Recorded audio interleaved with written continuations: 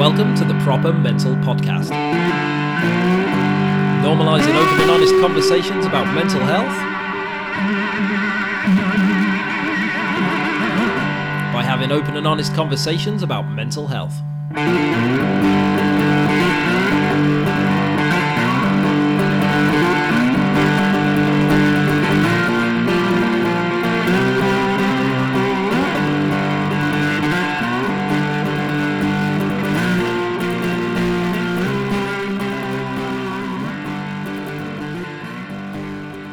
Hello and welcome to Proper Mental Podcast episode 167. And my guest this week is Nadia Gilani, who is a writer and yoga teacher. And Nadia was introduced to yoga as a teenager when her mum took her along to a class as a way of helping her with her mental health. And since then, yoga has been a constant and important part of Nadia's life, but her relationship with the practice has not always been a smooth one. And in this episode, I chat to Nadia about her experiences with mental illness that started when she was a teenager. And we talk about that first yoga class, what led her there, and the impact that finding yoga has had ever since. And we talk about eating disorders and sobriety and recovery. And we chat about movement and physical health and why the wellness industry is essentially just bullshit. And of course, we chat a lot about yoga and how it can be beneficial with regards to mental health, but also how it's not the answer to everything like it's often sold to be. And this is one of those wonderful conversations that goes absolutely everywhere, and we really get into some big topics. And I reached out to Nadia after reading her book, which is called The Yoga Manifesto. I got it for Christmas off my sister, and it's a really wonderful read. If you would like to know more about Nadia's experiences with her mental health, more about the mental illness side of things, that's all in the book. There's a deep dive in there. But also if you'd like to know more about the yoga side of this conversation, that's also tied up in the book as well. So there's loads of stuff in there about just yoga in general and the roots of yoga, what it is, what it isn't, what it could be and what it should be. And it's all that sort of stuff really that kind of inspired me to reach out to Nadia, because I saw so many parallels with what she was writing about the yoga world. I saw loads of parallels with the mental health space as well. So one of the things that Nadia touches on in the book is this whole thing that the way yoga has kind of been packaged and marketed and turned into something, it actually makes it quite inaccessible for the people who need it the most. It's become quite exclusive. And I often think that the conversation around mental health, particularly on social media or in the media, is similar in a lot of ways. Although there's some great people doing some great work, all that work does seem to happen in the same places with the same demographic of people. And this might be a bit controversial, but I sometimes feel like, while there's a lot of good work being done, sometimes the conversation is made inaccessible for the people who need to hear it the most. And we kind of dig around in there in this episode as well. I absolutely love chatting to Nadia, and something that really jumped out for me is how much we actually had in common while having very little in common. So we're the same age, but other than that, we couldn't be more different, Nadia and I. She's a South Asian woman who's always grown up in London, in the city, and I'm a white man who's always grown up near the coast. We have completely different backgrounds, completely different culture, completely different family setup. Everything is different. And yet, as soon as we started talking about mental health, we just found this common ground. And even our mental health experiences couldn't be more different. But there was so much in there once we started to explore that just kind of matched up and aligned. And it really was wonderful just to kind of get into it all and just have a really big, open and honest conversation. I always love episodes like this. So yeah, if you'd like to know more about Nadia, if you'd like to pick up a copy of her book, everything you need to know is in the episode notes or the socials, her website, all of that sort of stuff. And I've been talking for a while now, so I'm not going to do too much of a hard sell this week on the Patreon, but if you would like to watch this conversation or any of the previous conversations or any of the conversations coming in the future, you can do so for £3 a month, and you can become a proper mentalist and be a part of the Patreon community. And all that does really is allow me to keep doing this show, to keep having these conversations. It just covers all my basic costs, and your support is very much appreciated. And this is episode 167 of the Proper Mental Podcast with Nadia Gilani. Thank you very much for listening. Enjoy.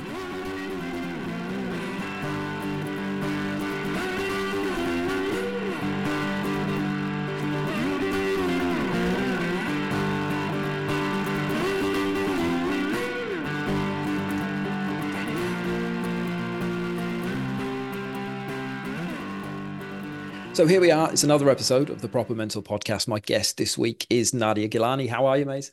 Doing very well and very happy to see you. Happy to be here. Thank you. Oh, mate, that's awesome. I was thinking about that, and I often think with the the modern world. I often feel like it's a bit too fast for me. Like I'm just not built for it. But there are advantages to it. And, I got we're only 2 weeks post Christmas, and I got your book for Christmas. I started it on Boxing Day. I'd read it by New Year's. And then here we are, not even a fortnight later, we're chatting about it. And, that's a good thing about the modern world, right? I think that's quite amazing, to be honest. Yeah, definitely. I thought it was quite I was going to say proper mental actually, but I thought it was yeah, really cool how like you got in touch with me and that how quickly you'd read the book. I was like quite amazed by that. And yeah, that we were just on email and then here we are and we don't know each other and we're going to have a really I was thinking about this just before we got on that we're going to have, we'll see where it takes us, but we're going to have, kind of like quite an intimate conversation. But, those are the conversations that I'm sort of into really at this stage of my life. This is what the stuff of life is about, isn't it? Yeah, very much. So I feel like that. I'm not so good at chatting about the weather and about the smaller things. But if you want to get deep, then like I'm more than happy to get involved. Yeah, very much so. I suppose the book's a great place to start, really. And something that really jumped out to me early on because we're the same age, Nadia, right? And you said in a book that you went to your first yoga class in 1996, and I Right. was trying to think of like in '96, like yoga did, it was a good like 10 years before I even heard the word yoga. Yeah. And obviously it's caught fire loads, hasn't it, in more recent times? But that seems like really, really early on to, had you heard of yoga like pre '96 going to that first class?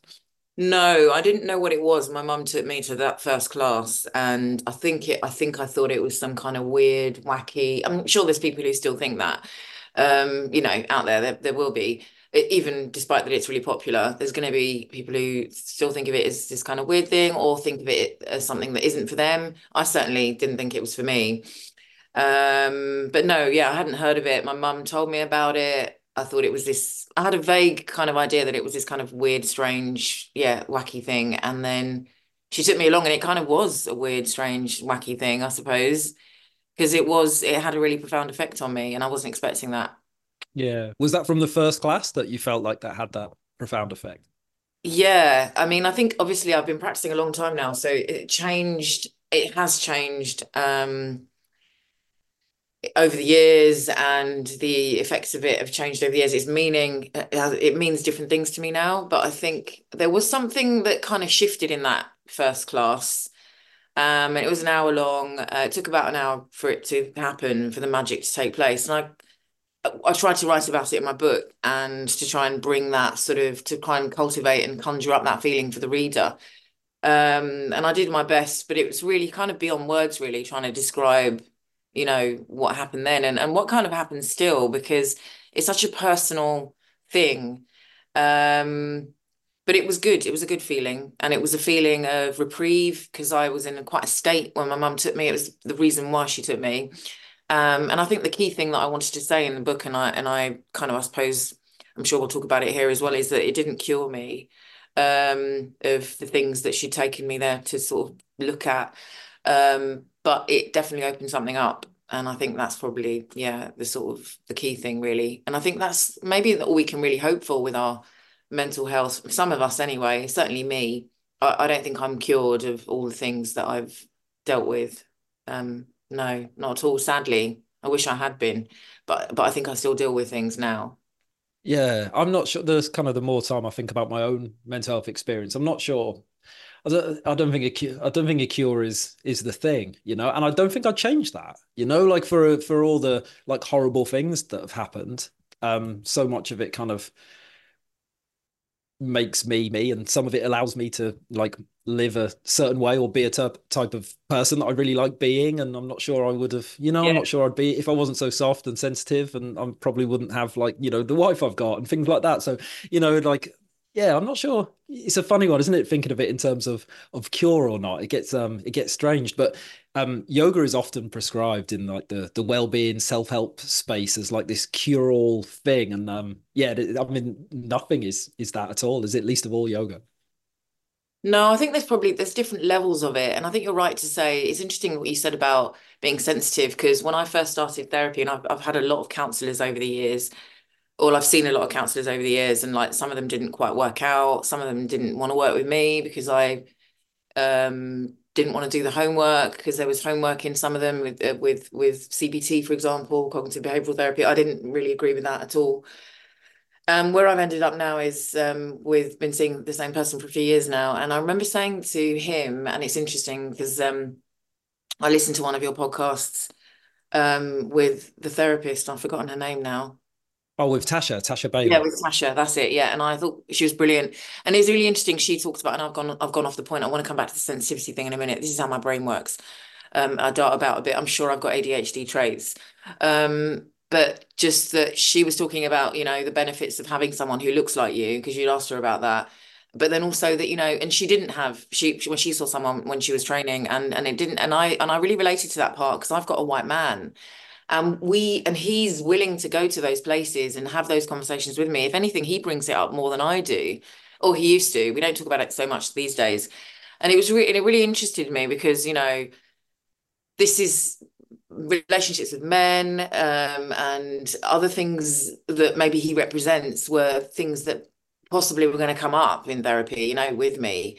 And I remember saying to him that I had a thin skin and that I needed a thicker skin when I first started. And he sort of challenged that and said to me, well, that's not really our work, because he said, well, if you have a thick skin, you're not going to feel anything. And that really got me thinking because I thought, yeah, wow, yeah, God, we don't want a thick skin either. And I thought, well, I'll just go for like a medium. Maybe I should like, just hope for sort of like a medium skin. Because being thin-skinned, to use, I mean, I think we use it when it's too raw, isn't it? Everything's too close and, things touch you and it's like electricity, like a shock. And so I think it's good to build, and I guess that's what we do. It's not about cure so much. I don't like the word resilient, but it is a good word. I don't know why I don't like it. Something happens to me with that word. I think it's because maybe I've got a chip on my shoulder about it, because maybe I feel like I've had to be resilient at various points in my life. And I'm like, and I have moments where I'm just like, I'm tired. I don't want to be strong anymore. I just want to be able to breathe and be at peace. And then, I grow up a little bit around that and then I just carry on again. And resilient is fine, that word. But I think maybe that is what we do. We build up our stamina. I certainly did that when I stopped drinking. I think that over the year, in a way, I mean, not to bang on about this cure thing, but in a way, I do think that maybe I don't know about cure, maybe that's not the greatest word, but I think that maybe I don't think I'll ever drink again. I find it really annoying. Sometimes I think misguided people or people who just haven't got a clue about this kind of thing sometimes ask me if I'll drink again.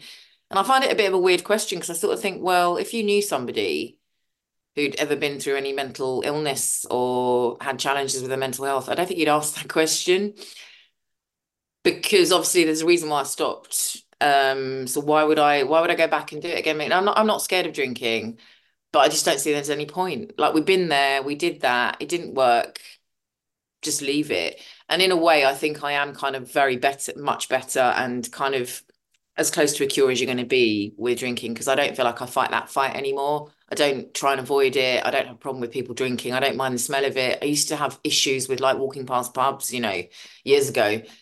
When I first, in the early days, it was real, just brought up a lot of stuff for me. But then the body and the food and all of that is a whole other game. And I don't know whether I'll ever be free of that. So I'm Yeah, often. curious a bit, Tom. Yeah.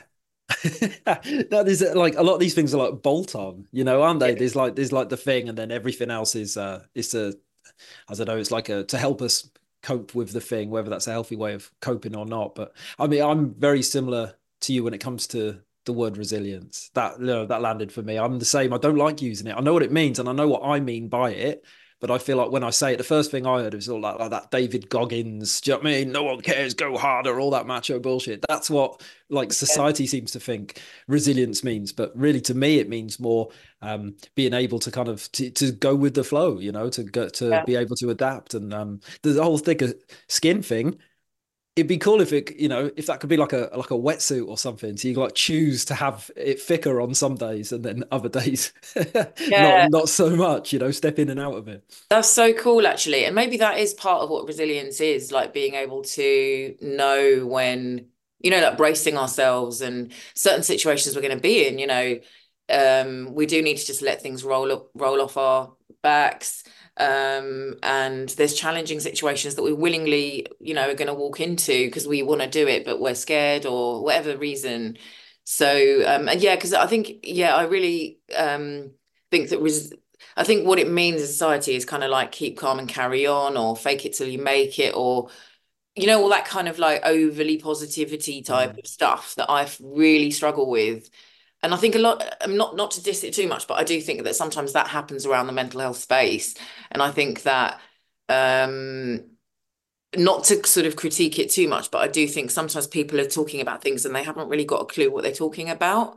And I just think it's not, because I just think it's such a gritty, like when I listened to your story, because I wanted to find out about what you'd been through and why you started the podcast. I was really interested in that. And it was such a moving, heartbreaking, God, this is my interpretation. Permit me for sharing. I hope that's okay. I Of just, course, yeah. yeah, I just found it so. I didn't know what you were going to say, and you talked about things that you'd been through that I wasn't expecting. Um, and I just thought it was really brave of you. And I know that's another funny word, isn't it? But I just thought it was really brave because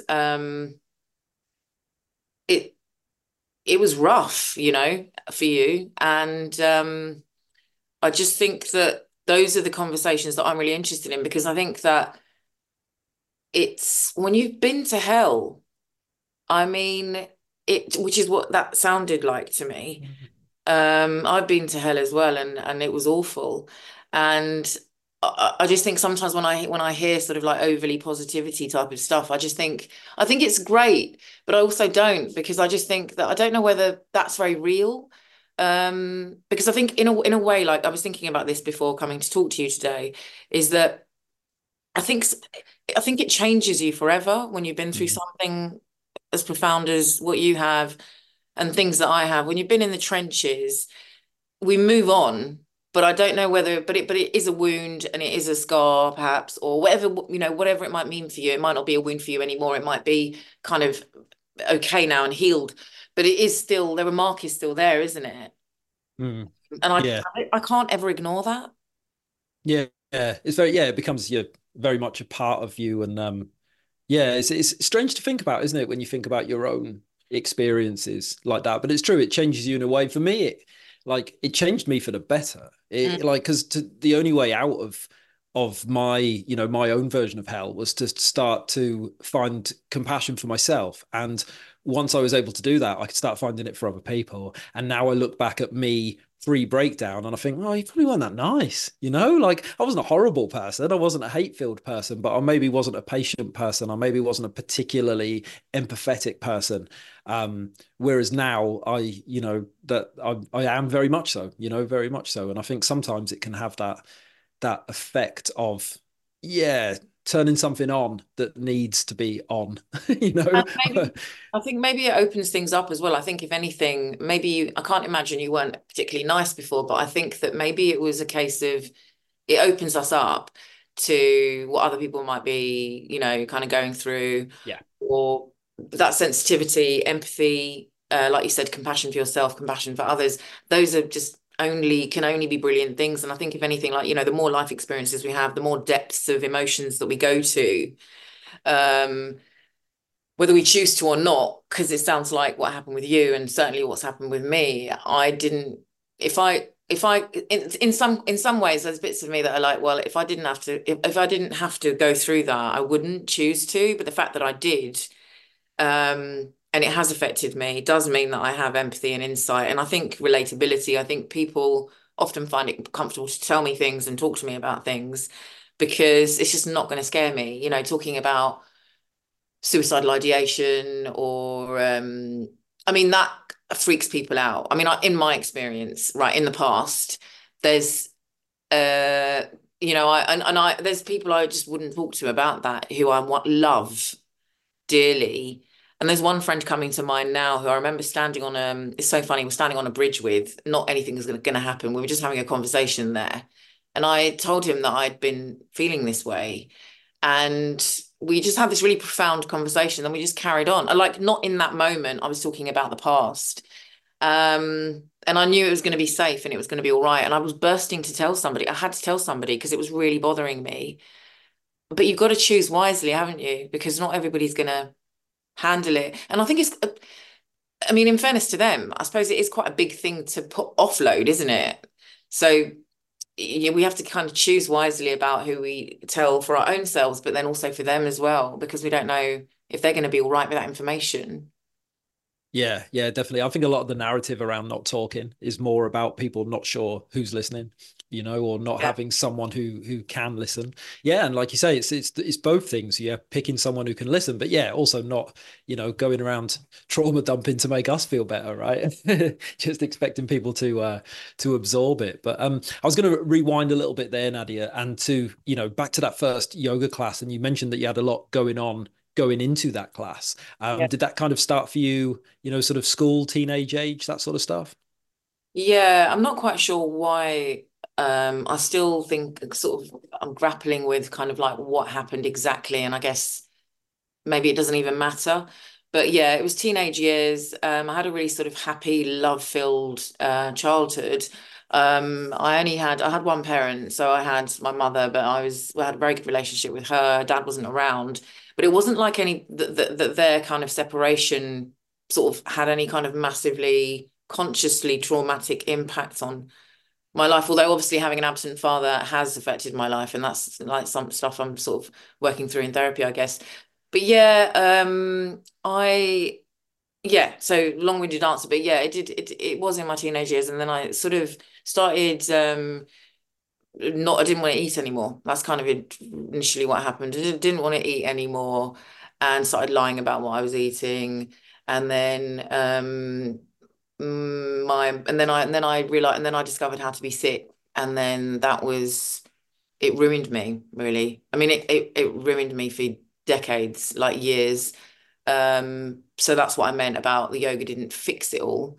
But it it was a reprieve, is I suppose, that hour was and it opened something up, a feeling, and because my body was such a battleground for me at the time, it sort of, obviously, and there's a physical side to the practice. So, it kind of just put me in touch with my body in strange new ways. And I think I really loved that. Yeah, it's fascinating, is because quite often as modern humans we're in different ways we're kind of at wars with our bodies, even though it's this like, it's the vessel, it's the thing carrying around all the thoughts and feelings and emotions. But there's a real battle, and it's a bit of a cliche, that you hear quite a lot on Instagram, but often like cliches are cliches for a reason, right? Because they're true. But that whole thing of thinking more about, what your body can do, Yeah. and rather than like what it looks like, or rather than what it represents, but there is something in that kind of having respect for it, and trying to build that relationship, I suppose, between your mind and your body, rather than like constantly taking everything out on your body. That's a hard balance to find, isn't it?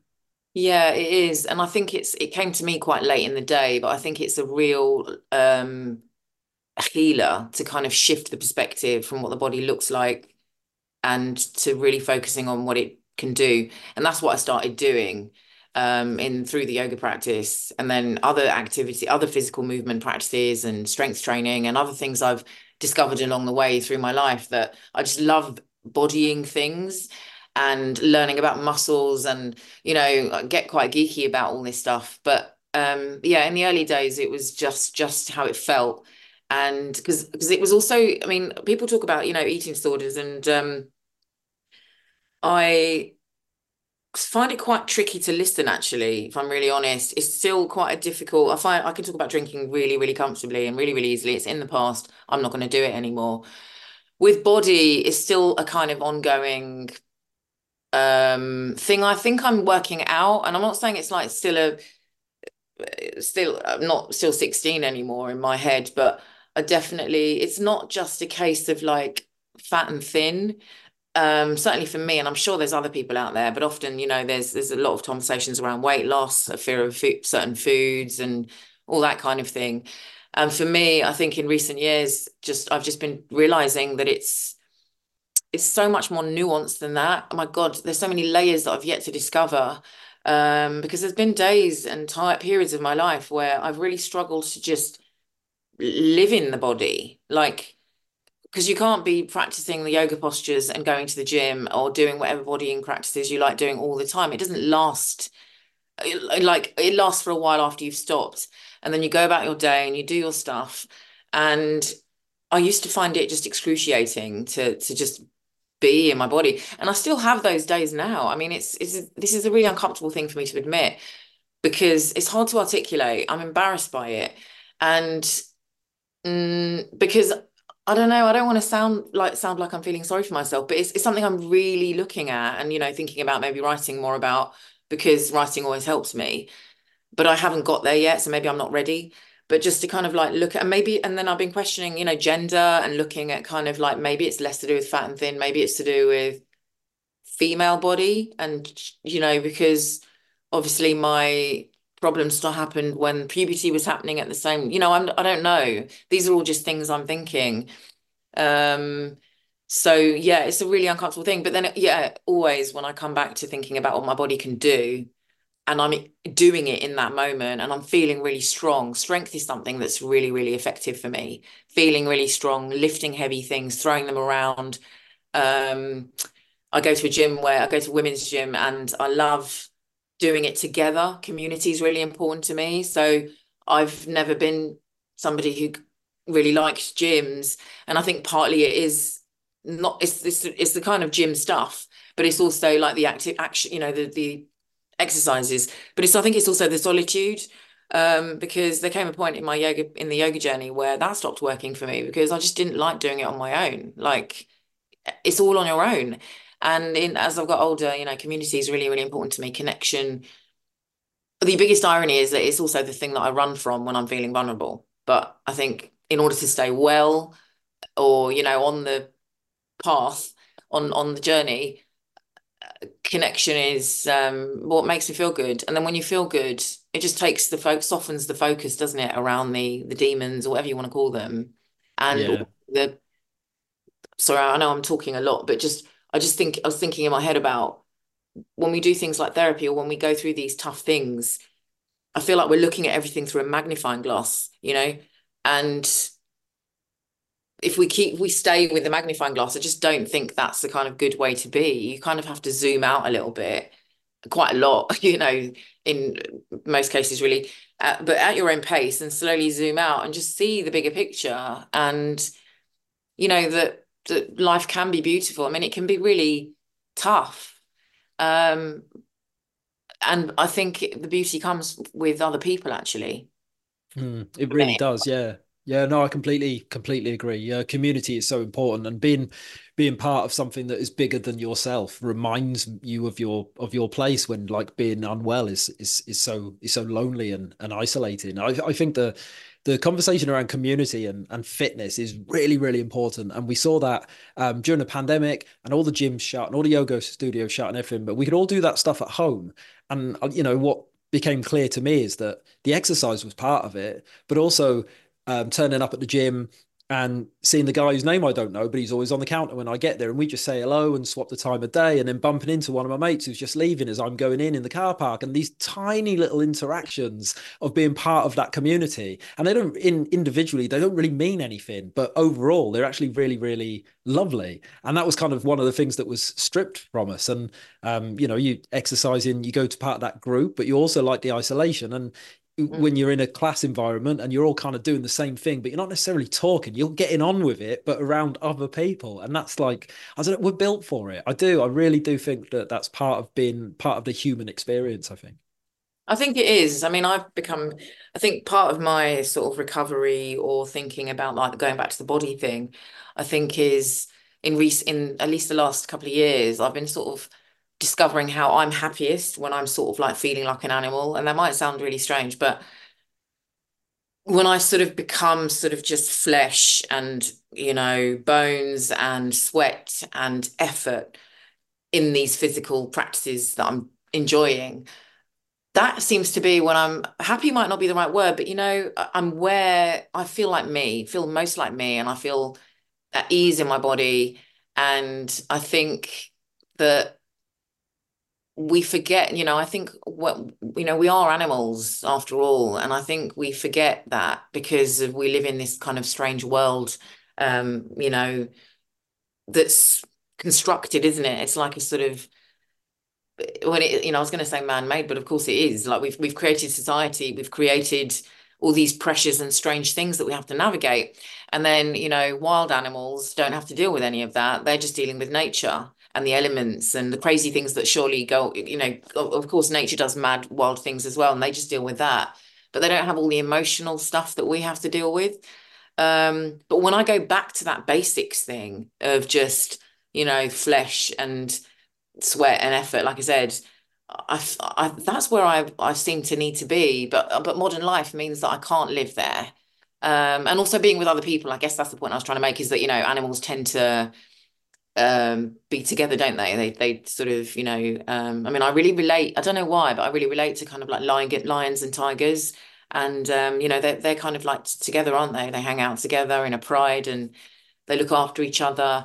And I find that really inspiring. I mean, I don't know, does that sound really strange? But Not at all. Not at all. Like if I always think that life is supposed to be physically challenging and mentally easy. That's the original design, and we've got it, and now we've made it the other way around. So we have to go look to swap it back how it's meant to be. I think about that a lot this time of year because we're being bombarded at the moment with new year, new me, fresh start, join my plan, sign up for this, smash your goals. Every other species in nature is hunkered down right now, and they're waiting for spring, and they're plotting and planning and stashing food away. We're the only ones, capitalist society, who are going for it. Now is not the time. It's dark, it's cold. We should be we should be lying low like everybody else. But it's almost like I think that Mother Nature, the modern world has evolved so fast, Mother Nature can't keep up, right? So we're almost like do you remember that movie California Man, where Brendan Fraser gets cut out the ice? That's us. We are the California Man, I think, in this, and that's it's got to be it's got to play a part, I think, in a lot of the, particularly the mental related problems that we experience as humans, I think. yeah, definitely. That's really interesting. I liked what you said there. What did you say? Physically challenging and mentally easy. Mentally easy. Yeah, because if you think about it, once like as a hunter gatherer, once we had a fire and some food stashed away and everything was tidy, there's not loads to do. When you read studies about the last remaining Amazon tribes, they're all just kind of like pottering around, really. There's not like there's got no one's got work, Yeah. no one's so yeah, but like finding the food is hard, and then afterwards you just kind of like I'd imagine they just kind of sit off, stare into space, like don't overthink things. And Yeah, yeah, it's like you said though, at the beginning, about life being too fast and not being able to keep up with it, or not being made for it. And it's interesting because when you were saying that, I was thinking back to the crazy life that I've had, where I have been part of that and clearly wasn't coping with it, or keeping up with it, or just about was, kind of getting by. And it's I don't know, like it's kind of like life is too fast. Or it doesn't allow for those seasons of living, like you're saying about hunkering down. And I feel like my spirit animal is a hedgehog in the winter, because I feel, even when I'm out there, I'm on my bike cycling around in brutal cold, and inside my body just wants to curl into a ball like a hedgehog. And if you come too close and disturb me, my spikes will come out. Is how I feel. And but in the summer I'm a different creature. I'm a completely different creature. I'm sort of arms and legs spread out. I don't know what animal that would be, but taking up space. I feel really good in my skin. My muscles, just the fibers change, it feels like. But yet, because of society and the culture the modern life that we lead, I mean, I resist it a lot. I don't know about you. Do you find that you, like, I go against the grain quite a lot, and I suppose that's my sort of punk rebellious side, which is a bit quite stubborn side of me, and because I'm in my 40s now, I've had it now, and I'm kind of tired. So I will partake in the pace, but then I withdraw a lot to cope with it. Like, do you have that in order to deal with yeah, it? It's going on around us, and we have to live it. So how do you deal with it? yeah. It's trying to figure out like I don't know how much shit you're willing to eat. Really, it's kind of like the bluntest way of saying it, and I think that's why, I for a long time, you know, plugging into that version of society and trying to live it definitely played a part in me getting poorly, like 100%. It's like the old I don't know, round peg square hole, or whatever the analogy is, that you can only do that for so long before something breaks. And I think I definitely have to, I'm self-employed now, and I have to like pick and choose how much work I'm going to take on and get that balance between paying the mortgage and not, and seeing my kids and all that sort of stuff. But it's a constant juggling act. Yeah, something I've said in therapy. It's like, I know always say, like, you know, I feel like I'm not built for anything. I say to my therapist, like, I can't go and work for someone else, but there's too much anxiety, too much overthinking to like work for myself, like, because you have to kind of accept that you could have, busy months and quiet months and all that stuff, isn't it? And it's always like, well, what am I cut out for? I'm too soft for self-employed, and that softness doesn't work in the other world. And like, well, how can I find the balance? But some days I'm really up for that challenge, and other days I feel like I just can't face it, and I just want to stay in bed. And I suppose that's the that's my version of the human Yeah. experience. But I think that's just the way that we have to do it then. Because I remember saying to it's from a friend, like quite recently actually, that I was just like, square peg, round hole. I was just kind of like the same friend I spoke to on the bridge that time. And I said, I'm just not made for this world. But there's no answer to that, because it was like, well, we have to live in this world. If we're going to live, we've got to live in this world. So how do we find a way to live? And I guess it's that sort of, but that's where the compassion comes in, which is tough for me, I think. But just kind of thinking, you know what, I'm going to have a hideaway day, or I'm going to have a and permission for that, because I used to not do that in the past when I was in the thick of my illnesses, but also I used to feel the guilt, or like that I didn't deserve, and all these kind of like all those unhelpful words, which I think still probably have a bit of a trigger for me again, because I don't feel guilty anymore. I just think that's a really futile one. I've kind of thrown that one in the bin. But I do sometimes think, is it okay that I've chosen this thing that I'm doing? Sometimes I question it, but generally it is getting better, because I think that's again, like, again, maybe it's age, maybe it's just the world has got faster and faster and faster. And I just don't like it anymore. Like, I don't want to do it. And, I think maturity is part of that. Because I think when you're younger, I just got swept away, and I just kind of did things that I thought I was meant to be doing. And you get older and you realize, oh, wow, I can choose how much socializing, or how much, because there's lots of wonderful things that I find quite draining. So I just have to kind of even be, look at that as well. Like, I was socializing so much, and I think that, or with people a lot, and never having any quiet time. And now quiet time is what I live for it. I live for those pockets in between.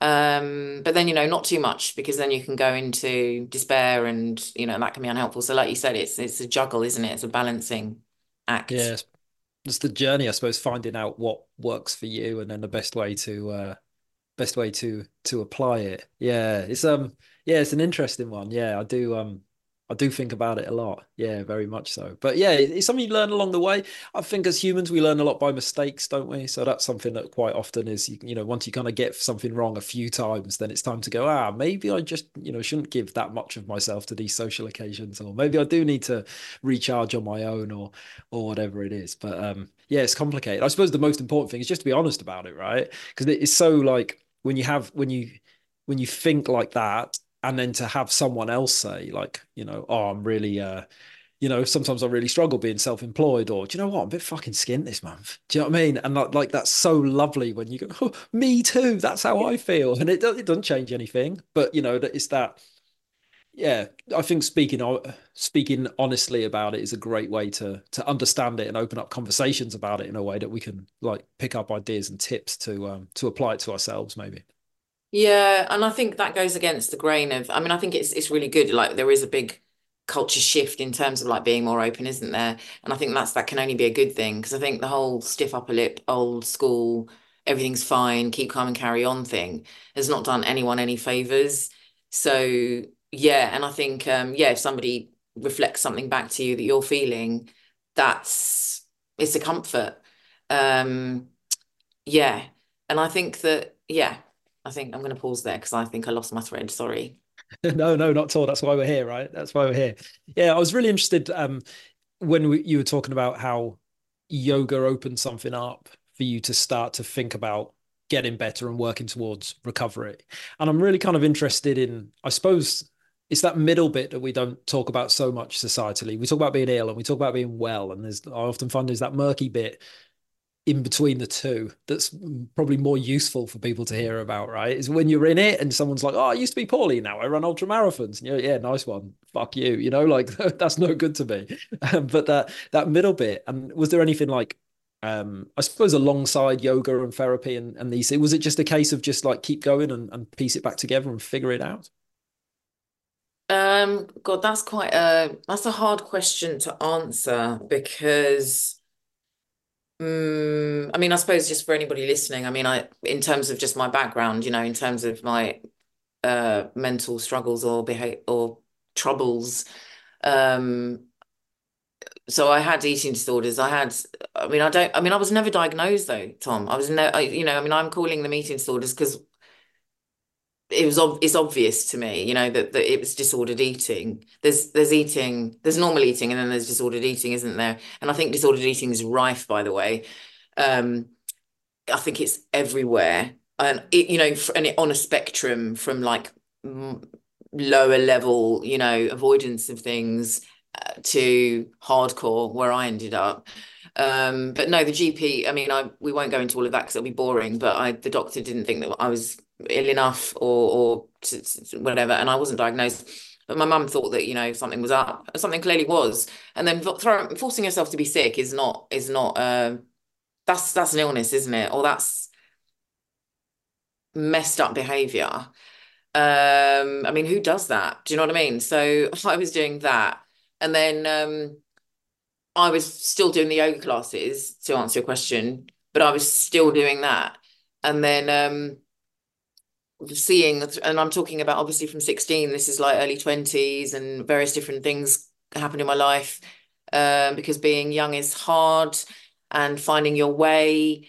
And um, I sort of saw some counselors as well through that time, didn't really work out.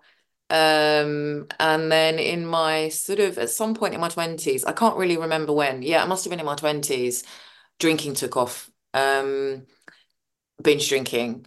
I hated drinking. It's funny, I hated drinking with other people because I often hear people talk about drinking and how they used to drink to be socially comfortable. And I don't remember actually. Maybe I didn't really find social occasions that comfortable either, but I did them anyway, and I was all right and very chatty and generally pretty good with people. I always have been, but I started just drinking a lot on my own. And then, yeah, I didn't used to really like drinking so much at social things, although I did do it. But then I would leave early to carry on drinking on my own. So then that went on for years. And then I was still practicing the yoga. So, I mean, I guess that's part of the reason why I wrote my book, because my book is about me, but it's also about, yoga and wellness and what's happened to yoga and how I think wellness is bullshit. And it's like an anti-wellness book in some ways as well. So it's got a book of, it's a book of many parts.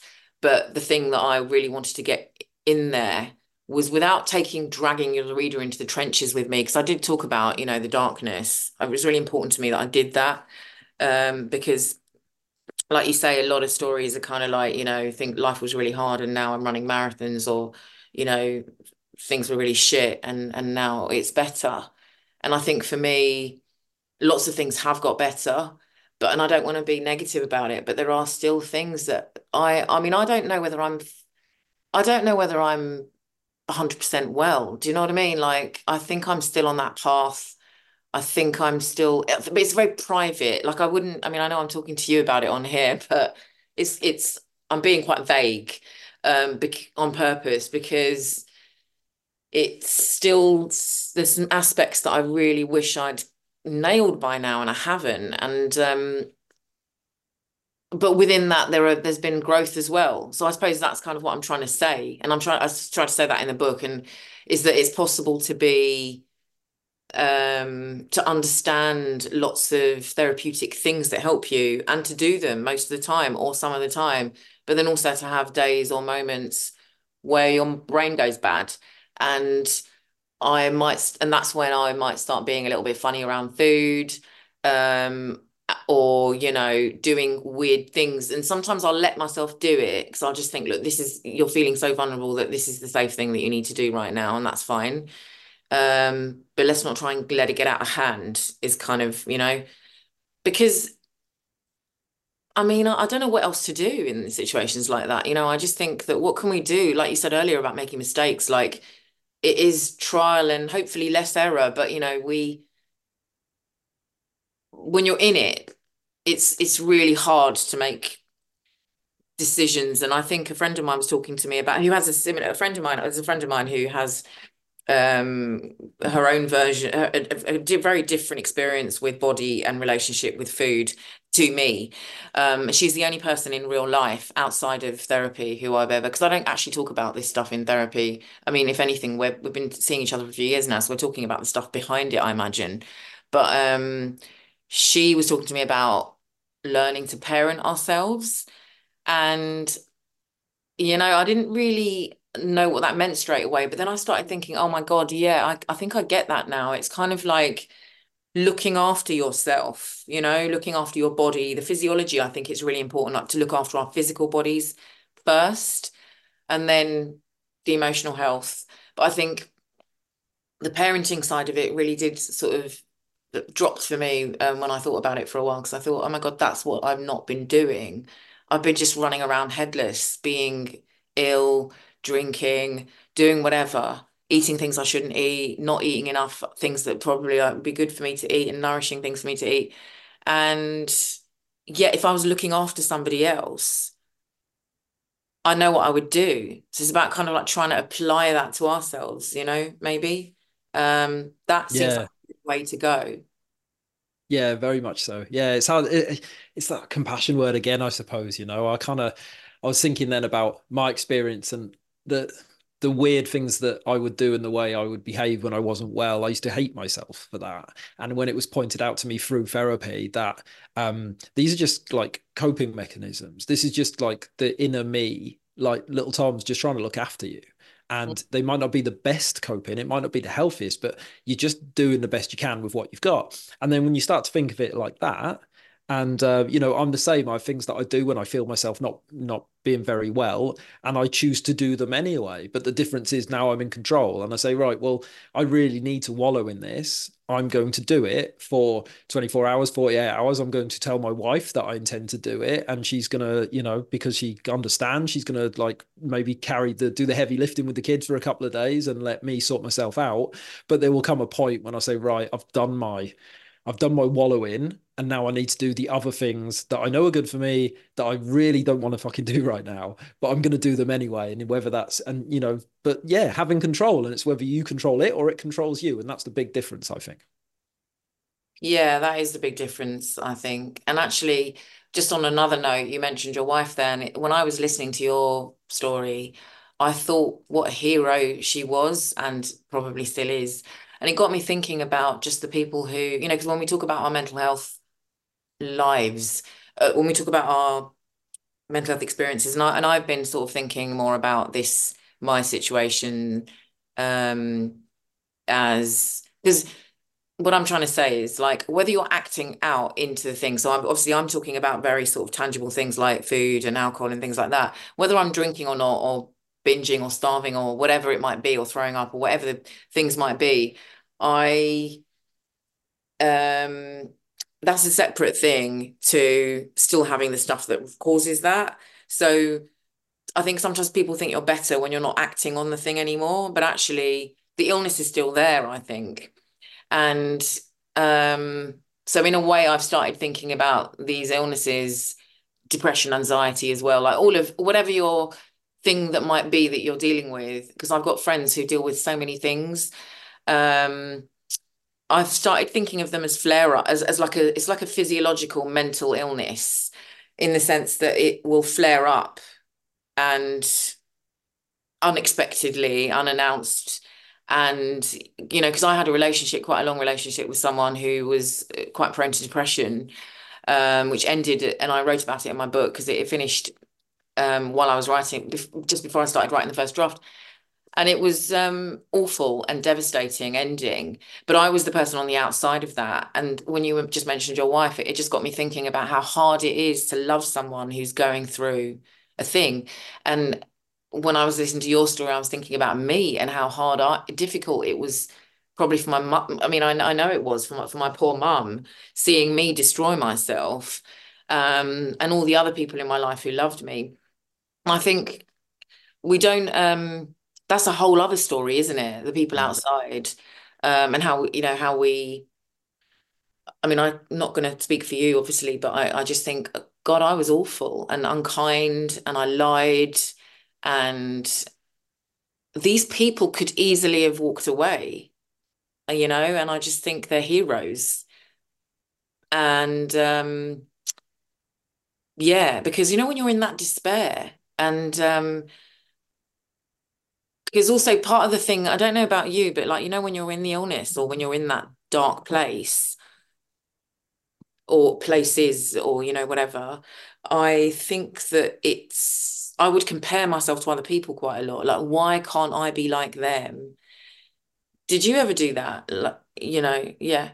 Yeah, like a desperation. Like I just want to be well. Like I just want to be. I don't want to fight this. I don't want to have to deal with this. Like a almost like a woe is me. Why me? How come they can do it and how come everyone else can cope with this modern world that's so fast and I can't? Yeah, there's And definitely then that also, element to it. because I would look at people and I would think, how are they doing it? And then I would look at the people who were closest to me who were telling me that they loved me and wonder why they did. And that kind of thing. Um, it's a really strange place to be, isn't it?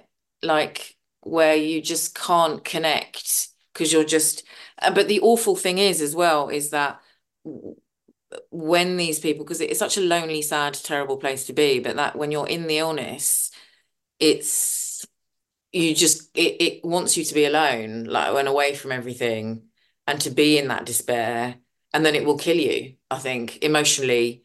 And for some people, unfortunately, it will kill them physically as well, whether they take their own life or that, or whether they get sick, like get an illness that's physical, because I think these things can manifest in our bodies and become diseases for some people. What am I trying to say? I guess I'm trying to say that these things will take us away and withdraw. And I find it excruciating when I've been in places, because I've had like relapses over the years, where people who love me and want to confront me about it and are looking at me. I'm just kind of like, no, no, no, I'll just go away and get better and I'll come back when I've done it and then you can love me again. That's kind of where I go. Isn't it strange? You can't like I spoke to an Olympic athlete called Natasha Danvers, and she something she said to me I always think of is she just you cannot trust a poorly brain. You just can't trust it. It's not telling you the right things to do. The messaging's wrong. It can't be relied upon. And like it's one thing knowing that when everything seems to be going okay, and then if you're having a bad patch, it's really hard to remember that these things you can say so definitively are like that you should be alone or that you are unlovable and pushing people away and all that sort of stuff. It's so hard to I think that's one of the hardest things for people who haven't experienced it to realize just how real those thoughts are, just how and you can say you are not your thoughts and all this sort of you can say every line in a book, but it means nothing when you're in the trenches. The only thing, just experience is is so important, isn't it? And yeah, it's a big part of the conversation is how it affects the people around us. Yeah, very much so. I mean that could be something interesting to. I'm like conscious of your time today, Nadia, but there's like a few things I think would be interesting to touch on. And um, I suppose you kind of mentioned before writing in the book about like the wellness industry and something that you said about yoga is that how it's often made not accessible for the people who need it most, kind of something along those lines. And that really stood out to me with a comparison to the conversation around mental health, because I always think of the mental health conversation as being this great big echo chamber where all these people that are well and recovered telling each other that it's okay to not be okay. But when I was ill, I didn't know that conversation existed, right? It can be quite, I don't want to say elitist because it's not a class thing, but I mean, it is a class thing. Everything is, but also it's not. I don't quite know how I'm trying to phrase this question, but there is that element, I suppose, of the people who really need to, whether it's hear the conversations or maybe be in the yoga class and go on that journey. It can be hard for those people to find these things, I suppose I'm saying, Yeah, asking. but I think it can be hard for people to find those things because I think it is elitist in a lot of ways, and because it's expensive, it's often it's portrayed in a certain way that only a certain type of person will do yoga. It's usually going to be like somebody who looks bendy. All the marketing shows us that. And then, if you're a bloke, and I've had blokes tell me this, and I've had women tell me this as well. So it's not just a gender thing, but it's body shape, gender, ethnicity. It's excluding people across the board from in so many different ways. But it is a class thing because like what you were just saying about class, it just got me thinking about access to therapy and access to um things that help us and support us and prop us up. I pay for therapy and and there's been times where I've been struggling because same as you, I do bits and pieces as well. I don't have a 9 to 5 anymore. And there's been times where I've been really up against it and I've thought I can't afford to do this anymore. I might sack it off, I'm not going to do it.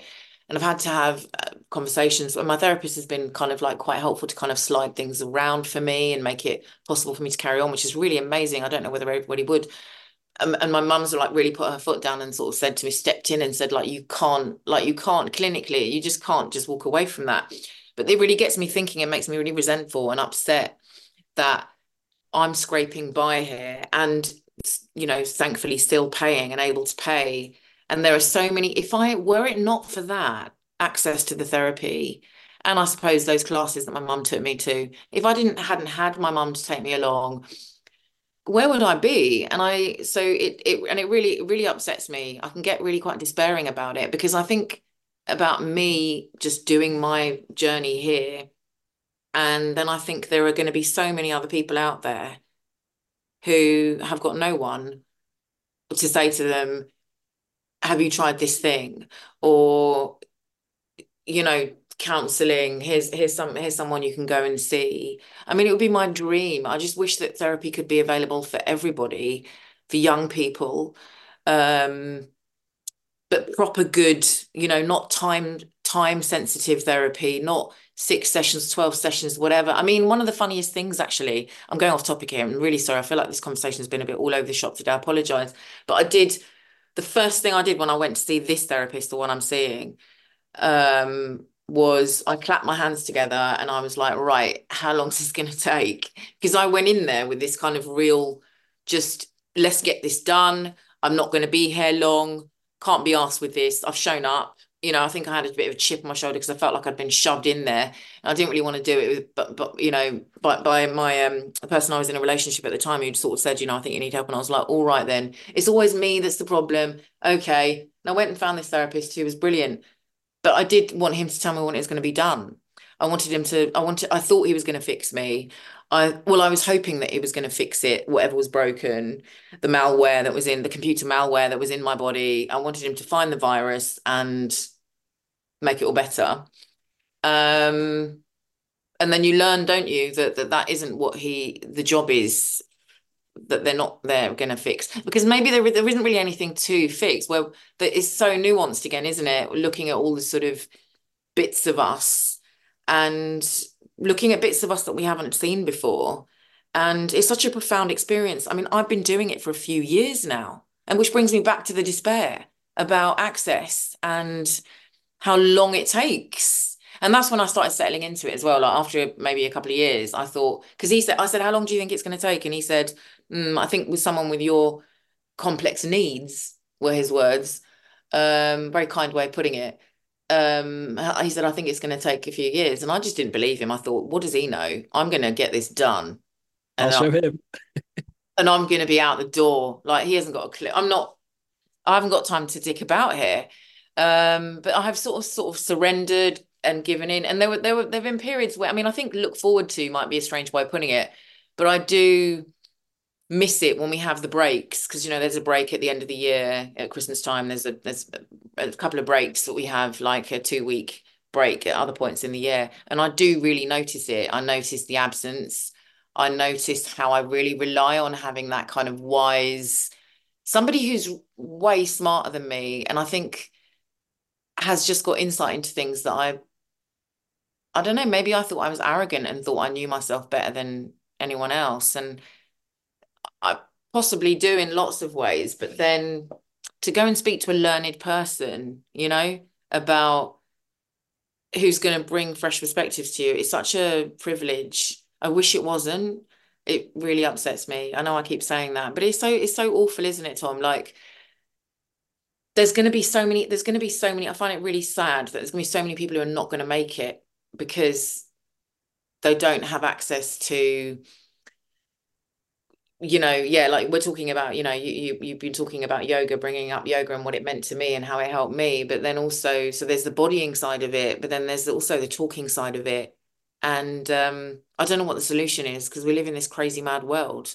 where, an Instagram post isn't going to cut it. It needs that digging, that kind and digging and digging and digging. My therapist actually early on used to talk about root canal treatment, like, digging, drilling down into it. And then the bits where I wanted to run away were when we'd hit a nerve, and I'd be like, and pull back and just be like, I don't want to do this anymore. And that's actually where the work is, isn't it?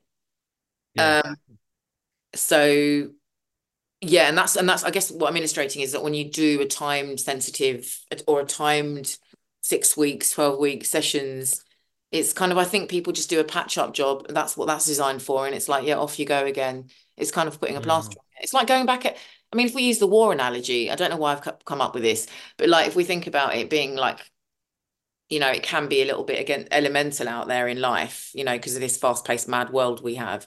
And we have to bolster ourselves up with our strategies that we use, or armor, or whatever it is that we want to say, and then we go out there. um you know like it's not going to be done, is it, in it's not really going to be that effective if after Mm. just a short space of time. It's like we need to, going back to the resilience idea, I suppose, of like actually build the muscle to deal with these things. um yeah, because I think Yeah. yeah, Yeah. And have the time to like put the learnings into life. Sometimes I'll take a break from therapy because I feel like, what, I've done so much, but I need to go and apply this now yeah, because, I have been guilty in the past, certainly, of hiding in the work, and it's like, oh, yeah, look at all the books I'm reading. Look at everything I'm listening to. I'm doing absolutely nothing, but I'm doing all the reading. yeah, So to actually apply it. But so a guest said to me, well, probably a couple of years ago, we're talking about mental health awareness, and it's a guy called John Salmon, and he said to me, signposting is the new awareness. And I've thought about that a lot. And I live on Merseyside, and Merseyside is blessed with small charities in local communities that are doing amazing things. Like I could name 10, and they're dishing out free therapy. They're dishing out 24-hour crisis support. A lot of them do yoga classes, mindfulness classes, gym stuff. There's so much of it. And I'm surrounded by it. And a lot of them I call my friends now through doing this.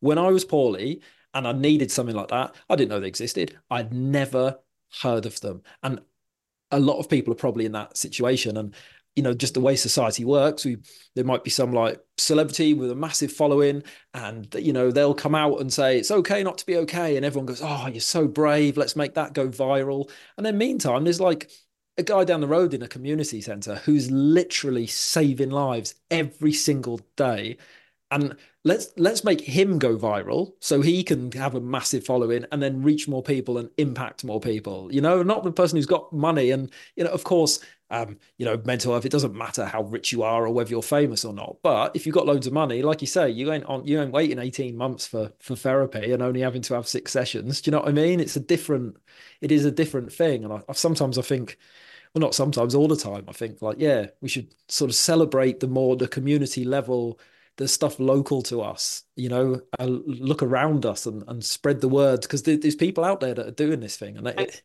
people need to know about it, right? Totally. Yeah, I'm all about that. I think the unsung heroes in the local community, they're doing the really impactful work and really changing lives, like you say, all the time. And I think, but another thing that I got me thinking from what you were saying was that, like you didn't know about those things that were going on when you were struggling. But also, I suppose another question is like, would you have gone anyway if you had known? Because I think sometimes when you're in that depths, when you're in that despair, I think sometimes people like I wouldn't have gone to the yoga class. My mum took me. And I think it's kind of, yeah, that's why I think signposting is really important. But then also like having people who might sort of take you along or show you, because I think the thing with therapy as well is that, I didn't really want to go to therapy and start again because I didn't want to have to look for someone, all of this thing when I first started with this person I'm seeing. Because and it's quite a big deal, isn't it, to like go and open that door and open that. And then and I think a lot of us are in denial about our things and our issues and things, and we just don't think it's that bad. I think that was one of my big things. I just didn't think I was sick enough to go and get better. And I had my head in the toilet and I was throwing up. Like it's like how sick you got to be to go and get help. Do you know what I mean? I think we're not really designed that way for some reason. I think again, the dark side of the resilience is that we don't think that we need the help.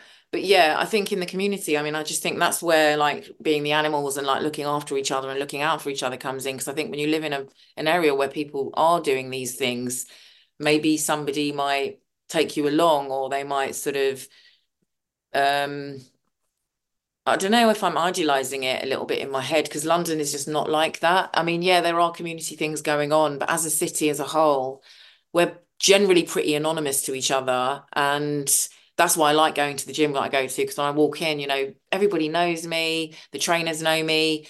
I have conversations in the changing rooms and I go out my day. And the relationships that I have there don't leave the gym. It doesn't matter because the impact they have on my life it's working. And I think that's again going back to the yoga thing is what's missing. I've made more friends there than I have in any yoga studio I've ever been to because of the way that it's designed. It's the story that's being told around yoga is that we're all separate, that we go in quietly, that that I mean, I think it's really important that yoga studios, we want them to be peaceful places and nice and quiet. And we don't want it to be all now jarring. And a lot of people come maybe when they're in a vulnerable space in their life for the first time. We want them to be welcoming. But on the same token, isn't it interesting that I just didn't really make any friends when I was going to these yoga studios? And yet this whole practice is about connecting with ourselves, relationship with others, for the greater good. I just found it all really cold and quite clinical and kind of quite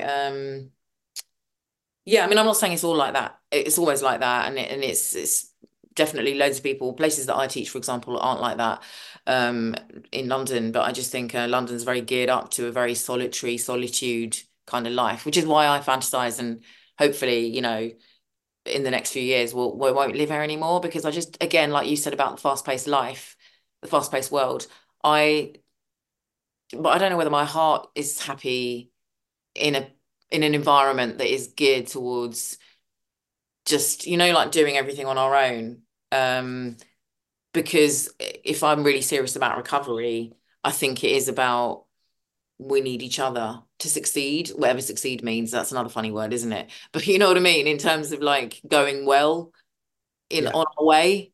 We need it just softens everything. I just think it makes everything softer and around the edges in a way that is how life should be really. It doesn't have to be so hard and harsh and sharp. Um, yeah, I'm really rambling today. I'm sorry. I Oh, think mate, not at all. I'm here for it. I'm here for all of it. Yeah, I know exactly what you're saying. There's a big difference between like surviving and thriving, right? And you can get to that point of survival and then yeah, thriving something different altogether. But yeah, mate, that just flew by. I've had so much fun chatting to you today, Nadia. Thank you so much for joining me. That was lovely. thanks for inviting me on. It was a pleasure. Oh, cheers, mate.